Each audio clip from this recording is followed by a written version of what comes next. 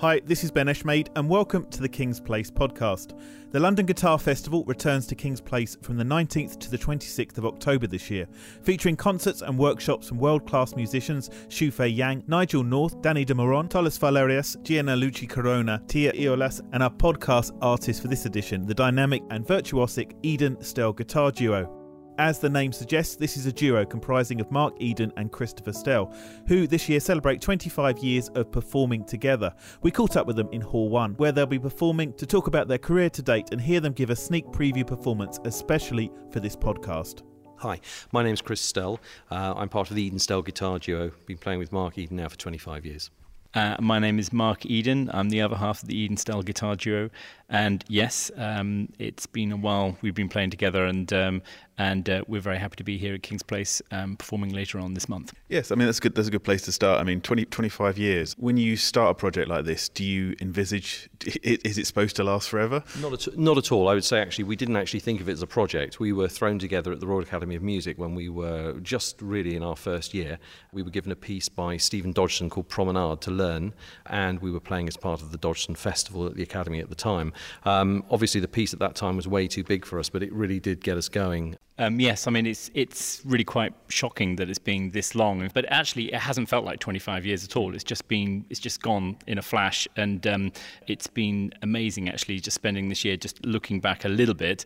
I don't want to get too nostalgic because I just feel like I'm not quite old enough to really go there yet, but we've covered quite a lot of things. We've done lots of stuff, and I think it's great that London Guitar Festival are kind of celebrating this with us. So I'm really pleased to be here and very proud of all our kind of achievements we've done so far. The secret of your success, why have you stayed together? Why does it work so well? Well, I think it's a balance between taking it deadly serious and really, really wanting it to be as good as we can be, but at the same time stepping back a bit and not getting so involved, just giving ourselves space to think, and also I'd say trying to come up with just new, fresh ideas and sharing our sort of passion for sort of thinking up new ideas and taking it in a different direction. I mean, we're always very keen to talk to our audience.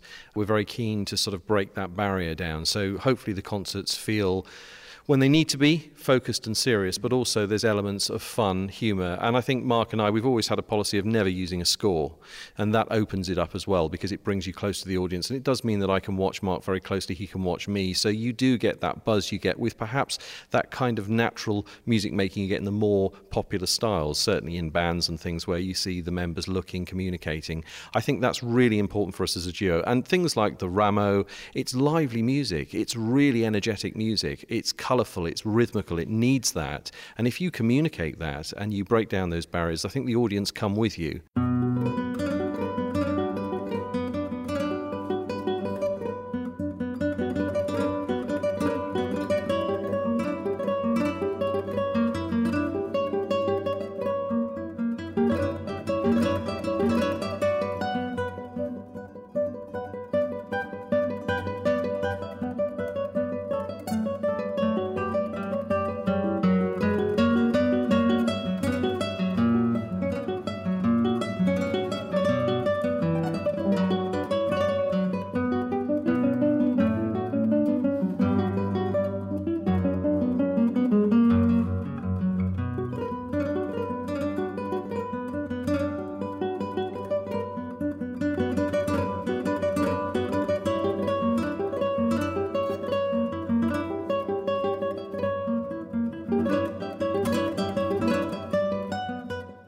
And the pieces aren't all serious. I mean, a lot of Ramo's fantastic titles are really quite lightweight, and he wants to make people laugh, particularly the piece that we played here today, The Collection of Birds, where Ramo's using the ornament of the trill to imitate birdsong.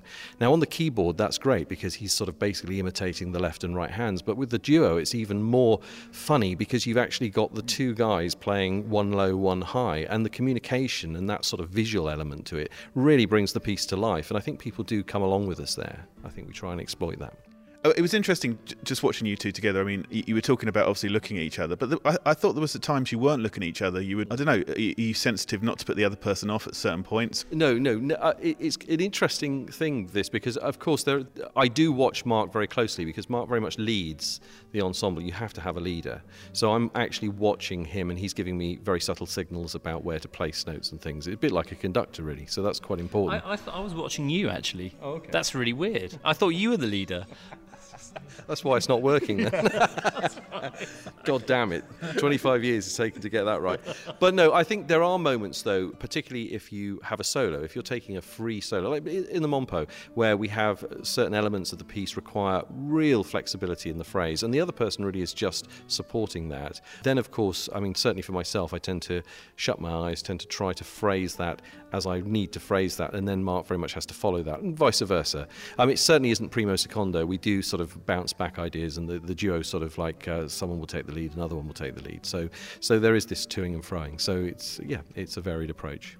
Did that happen straight away, or again, as we're talking about 25 years, is this a kind of subconscious language that's sort of developed, I suppose? Well, I think we do have we have been actually told that we do actually have our own language, which is really slightly disconcerting. We once got told, somebody had overheard our rehearsal and just said it was actually sort of like two cavemen talking to one another, and these kind of grunts and things like this, and there was hardly anything said. So in a way, we have got like I suppose, a natural shorthand way of discussing musical things when we're rehearsing. We tend to sort of like, loop little bits of music together and sort of keep practicing it and things like that until we get the sort of like the continuity or how we want to listen to the other one phrasing. But I must admit, over the years, definitely we have almost got this kind of synchronized breathing of the music together. It's funny how the phrasing and things like that, we agree very quite easily about what's good, what's not good. Whereas before, when we first started, obviously it was probably pretty bad, in the sense we're just really young guitarists, and in some ways I think that's probably why we've come together so well, because we weren't formed musicians. Let's have a second track. What were you going to play next? Okay, in the next piece, I think it would be nice if Mark introduces, actually, we're going to play a piece by Mompo. Yeah, so Federico Mompo has been a big passion for both of us, actually, as a composer. He's obviously predominantly a piano composer, and throughout his life he composed these canciones y danzas, these songs and dances, and many of them are kind of based on Catalan folk songs, but he also delved into sort of medieval influences and impressionism and little bits of jazz and things like this. It suits the guitar beautifully, and I've deranged all 14 of them, and we're recording them again with BGS, who is sort of IGS record label, and it's going to be a fantastic project, and it's one which I think we both agree is one of our favourite things we've worked on so far.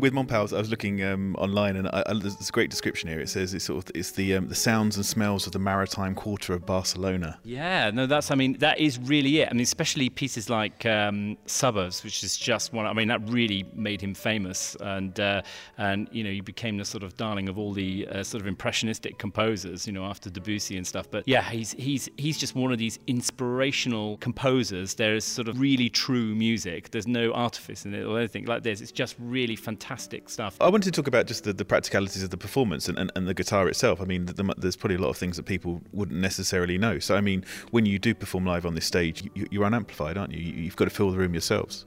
Absolutely. It's. I think that's the thing. Actually, the guitar really is about the sound, and because the guitar has this unbelievable palette of tones. It's often been called like a sort of mini orchestra. You can create all these beautiful touches and beautiful tone colours, very vivid ones, and almost some of the sound effects and things like that. It does have this kind of myriad of colour. And I think that's very important that, guitarists really understand that and do that, because that's a sort of magical world of the guitar. And I think, what's so important is that when you come along to a concert hall as a guitarist, you sort of pray that you have the right kind of environment, the right kind of acoustic, which is going to really let the guitar blossom. But, we're very lucky here at King's Place, because this hall, I think, is about one of the best ones in London to get. I just thought I'd say that. I haven't been paid to say that, don't worry. Those guitars look pretty standard to me. I mean, are these $1 million guitars? Are these? Can you tell me a little bit more about? They're Christopher Dean's. Okay, now no, they are. I mean, obviously traditionally built guitars, so they're sort of taken from. Well, my guitar's built on a maker called Friedrich, which is a very famous maker, and that's to do with the way the guitar is strutted inside and the weight and the materials. It's basically a spruce top, and at the back it's a Brazilian rosewood. And it's a traditional build, but it's made by an English maker, Christopher Dean. I've played, I think this will be about the 12th guitar I've had off him now. I've played it for the last 25 years, his guitars, and they are very special. Chris manages to create a quality in his instruments that I find hard to find in a lot of other instruments. He creates the right projection, volume, depth of sound, but also a warmth. And what we're looking for as a duo is this total sort of like, really it's the depth of field, so that we've got everything under our fingertips. And Chris's guitars are not only strong on the top, but they've got the most amazing resonance in the bass. And I think that's something we've just got used to. And I think it's important to say we're spruce players, and there is a big divide between classical guitarists, between cedar and spruce. And for us, the spruce sound, here's my analogy. The spruce sound is like the single malt whiskey. Mm-hmm. It's got very special overtones that you have to really understand and find and work at. The cedar is like a blend. It's a good whiskey. You can drink it every night of the week and it won't ever let you down.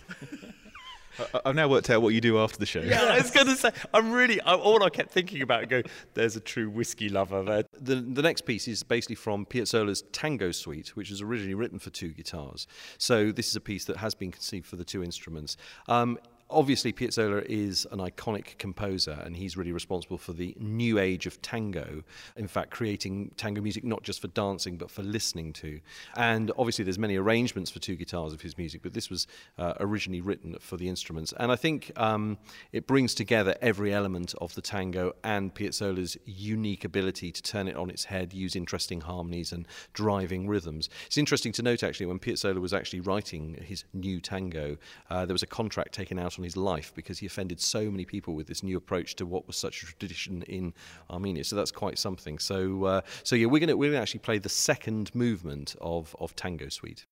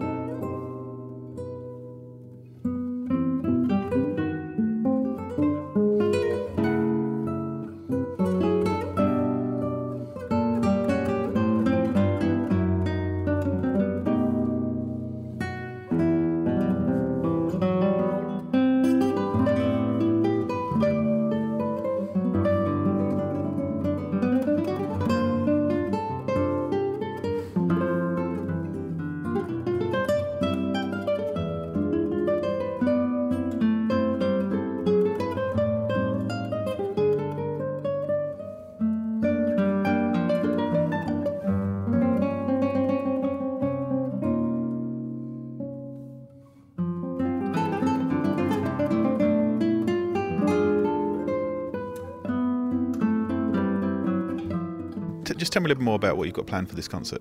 The programme, again, just kind of reflects very much what we've been doing over 25 years. So we love playing Baroque pieces, arrangements. They work beautifully, especially all the harpsichord music, particularly French Baroque stuff, so lots of Rameau and Couperin. we're also playing, again, this piece by Johannes Müller, who's a great Swedish guitarist and composer. And again, that reflects all that sort of background, but with new pieces. And we're doing a piece by Sergio Assad as well, who's a Brazilian guitarist, and he also plays in a wonderful guitar duo. It's basically been a big hero of ours. And then, as Chris said, the tango music is a great original piece as well, because it was, again, written for the Assad brothers, and we've always wanted to play that piece. You were saying you're playing without music. Must be hard, especially after 25 years, to have all that music floating around in your head. Well, yeah, sometimes it floats out of my head as well, and that's even harder, especially when you're on a live platform. We've had some interesting rides, let's put it that way, where things haven't always gone according to plan, and that can actually be devastating, particularly when we were younger. And we did some very, very, very difficult projects. I remember doing this minimalistic piece by David Bedford called Verses and Choruses, which is basically just 7 minutes of a repetitive figure that gets longer and longer. And had we got out, that would have been the end of the concert. But I remember just practicing that piece just over and over and again. So just making sure it couldn't go wrong. I mean, I'm way too old for that now. I have to have a tune just to hang on to. The Johannes Müller piece, actually, yeah. that actually was something, when Johannes sent us this piece, When Buds Are Breaking, we asked him for sort of a piece about 7 minutes long, and this kind of 15, nearly, I don't know how long it is, a 16-minute piece arrived, and it's got this whole amazing section at the end called the Journey. And again, it's kind of these little rhythmic overlaying patterns. I suppose I wouldn't want to call it minimalistic, but because it doesn't sound minimalistic if you think of that style. It took actually about a year of playing it and getting it sort of slightly wrong each time for about a year until it kind of actually synchronized. I hate to say that, but in a way we were kind of just about getting away with it, but the memory was so hard. It was just so incredibly intense to try and do it. Anyway, we've got it now, and I must admit, when we play that piece, people come up at the end and say, wow, that's insane. Even other musicians, they sort of come up and say, I don't know how you've memorized that piece, especially when we show them the score as well. They're like, they ask, is it improvised? You must be improvising this bit. I was going, no, every single note is like absolutely timed and meticulously. It's insane. So yeah, that was a scary one. And we did say to him a number of times when we were learning it, we're just too old for this. I think our time has run out, but I want to wish you the best of luck with the concert and hopefully see you in another 25 years. Thank you very much. Thank you very much. Thank you. Eden Stell's 25th anniversary concert is on Saturday the 25th of October in Hall 1, and they lead a classical guitar workshop on the Sunday. This year's London Guitar Festival runs from the 19th to the 26th of October and features concerts, international artist debuts, new music commissions, workshops and a special tribute to Paco de Lucia. I'm Ben Eshmade, and you've been listening to a King's Place podcast. For more details about these events and ticket links, visit kingsplace.co.uk/LGF. Thanks for listening.